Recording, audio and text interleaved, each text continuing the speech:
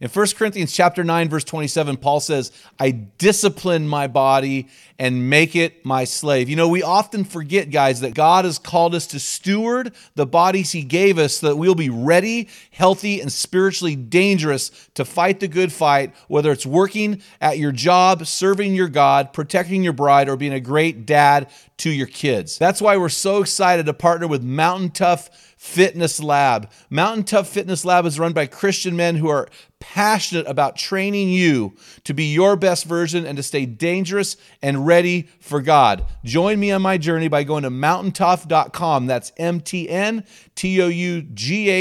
and getting your free 6-week trial when you type in the code ARENA30. You won't be disappointed. Stay dangerous. Do you realize the people who will be weeping at your funeral, or the people who will be glad that you're gone, are the people you either leaned into during that stress bubble or the people that you rejected? It's not the critic who counts, not the man who points out how the strong man stumbles or where the doer of deeds could have done them better. The credit belongs to the man who was actually in the arena, whose face is marked by dust and sweat and blood. From Men in the Arena, it's Equipping Men in 10. Our conviction is to call you into the arena of manhood, call you out of the faceless, nameless bleachers, and call you up to be the best version of you. Because when a man gets it, everyone wins. Enjoy today's episode. Men in the Arena Army, I salute you. Guys, thanks for listening to this episode of the Men in the Arena podcast. This is Equipping Men in 10. I'm Jim Ramos, your host of Spotify's #1 podcast for Christian men, and your guide to leading you to your best version, even in the stress bubble of life. Guys, I want to jump into the podcast. There's something that's been on my heart today. I want to talk to you guys out of John chapter 4, verses 4 through 10.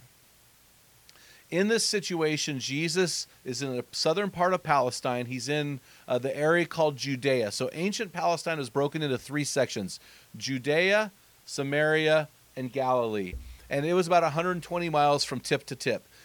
If you were a devout Jew, you would never pass through the area of Samaria. You would head east, get to the Jordan River, which is the eastern border of Palestine. There you would head up. Maybe you'd take a boat across the Dead Sea. Maybe you would go around it. You would do whatever you could to bypass Samaria. In this situation, we see Jesus doing something radical. Let me read it to you. And he had to pass through the area of Samaria. You can hear John with the saying he had to do it. So he came to the city of Samaria called Sychar, near the parcel of ground that Jacob gave to his son Joseph, and Jacob's well was there. So Jesus, being wearied from his journey, was sitting thus by the well. It was about the 6th hour, that's noon, and there came about a woman from Samaria to draw water. Jesus said to her, "Give me a drink of water." For his disciples had gone away into the city to buy food.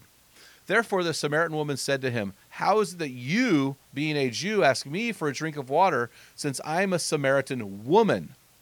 For Jews never have dealings with Samaritans. Jesus answered and said to her, "If you knew the gift of God, and who said to you, 'Give me a drink,' you would have asked him, and he would have given you living water." So I want to take this section of Scripture, and I want to tell you 3 things that stand out to me as a man. The first thing is this. In this story, we see Jesus is tired. Verse 6 says, so Jesus, being wearied from his journey, was sitting thus by the well. It was about the 6th hour. So the 6th hour was noon.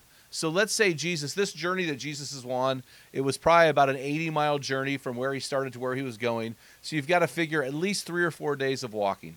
So it's noon. Let's say Jesus had been walking since 6 a.m. That's 6 hours of walking. The average person walks 3 miles an hour. So they've got their gear and their camp gear on, and he's got this backpack or whatever he's carrying full of stuff. So it would have taken him at 3 miles an hour. He would have been 18 miles before he got to this well. Let's say conservatively they left at 7 in the morning. That's 5 hours. That's 5 hours of walking. That would be 15 miles. So regardless, he's probably walking in some kind of sandal. He's definitely not wearing his Solomon's or his Asics trail runners or whatever. So he's tired. He's weary. So he's sitting down. The next thing we know that he's thirsty, because verse 7 says, there came a woman from Samaria to draw water, and Jesus said to her, "Give me a drink." So we know 2 things for sure. We know Jesus is tired, and we know Jesus is thirsty. In verse 7, it says, he asked the woman for a drink, and it says in verse 8, for his disciples had gone away into the city to buy food.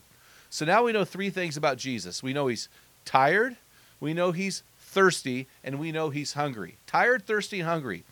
Jesus engages her in a dialogue, and he probably shouldn't have, because not only was she a Samaritan, but she was a woman, and she was a woman who was not married and living with another man outside of marriage. So she was like a 3 strikes and you're out, like you do not talk to this woman. But Jesus engages her in conversation. He changes her life. She goes into the city. She tells the men of the city. They come out. They follow her out to see Jesus. They give their lives to Christ. And in one conversation, a whole city is changed. And here's what impacted me about this story.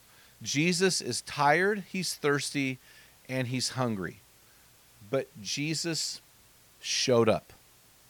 What does that mean to me? What does that mean to you as a man? It means this. It means you and I, guy, we need to show up for those that we love. So when you come home at night from work, your wife, who's been watching the kids all day, or maybe your kids have been at a preschool or an elementary school or whatever, they are needing you. They are looking forward to seeing you. My wife, when we were raising our children, she stayed at home. She spoke baby talk all day. And when I came home, she wanted to engage me in conversation.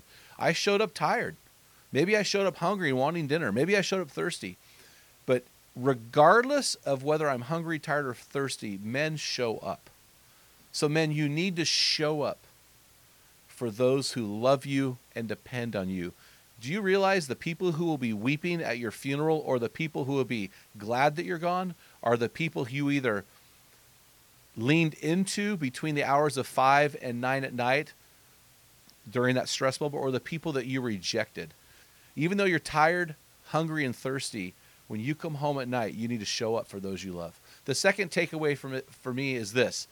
We need to show up to share Christ with others. 1 Peter 3:15 says, always being ready to make a defense to everyone who asks you to give an account for the hope that is within you, yet with gentleness and reverence, and keep a good conscience, so that the thing in which you are slandered, those who revile your good behavior in Christ will be put to shame.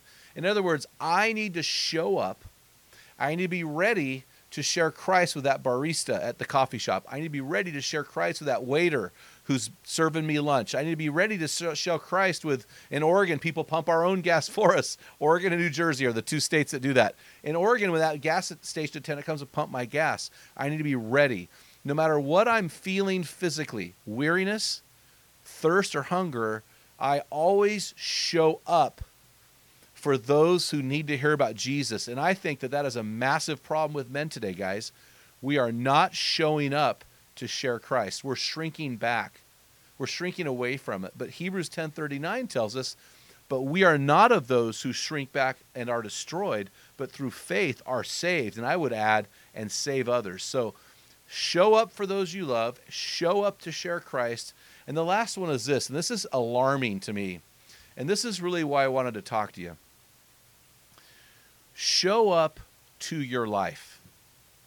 Tony Campolo once said, instead of praying at night, if I die before I wake, he said, many of us should pray, if I wake before I die. And what's alarming to me is how many Christian men are actually showing up for their family. They're showing up to everything, but they're not showing up to themselves.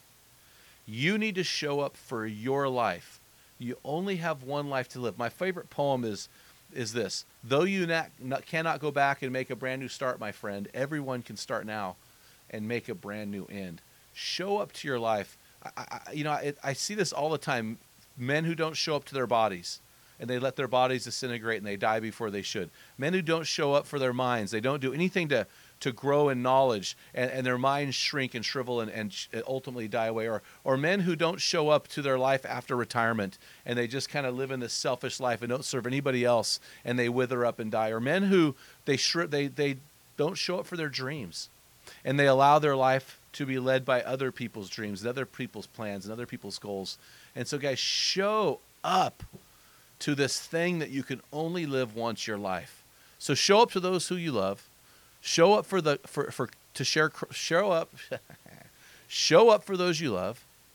Show up to share Christ with those who need to hear about him, and show up to your life, because you only have one life to live. My life verse is John 10:10. The enemy comes to steal, kill and destroy. But, Jesus said, I have come that you may have life and have it to the fullest. So guys, show up to your life. I want to show up to my life every day of my life. I hope you do as well. Guys, make sure you head on over to meninthearena.org. Grab your free copy of my book, Tell Them What Great Fathers Tell Their Sons and Daughters. This is a great book. I can't believe it's free. Probably should charge you for it. Actually, we're coming out with a desk calendar in June for Father's Day. This book will be on a desk calendar that you can put on your desk, and every day you can go through one of the 208 things I have in there, I think, that help you to be a better dad. So, and while you're there, guys, you have to go sign up to join our program, guys. We need to get you in small groups. We need to get you plugged in to a community of guys that will encourage you on your journey to showing up. So make sure you click the Join Our Program button now, select the team you want to be on based on the time zone and time of the week, and get rolling, guys. Until next time, feel the wet sand on the arena floor. Hear the deafening roar of the crowd. Taste the sweetness of victory. Get in the game. Get dirty. Grind it out. Be a man. You've been listening to the Men in the Arena podcast. If you hunger to be your best version, then join thousands of men from around the world in our Men in the Arena forum on Facebook. This is the best place to have open discussions around the topic of biblical manhood. Make sure to explore our website at meninthearena.org, sign up for the weekly equipping blast, and take advantage of our many free resources designed to help you become your best version of a man. Thank you for listening to this episode of the Men in the Arena podcast. Remember, when a man gets it, everyone wins.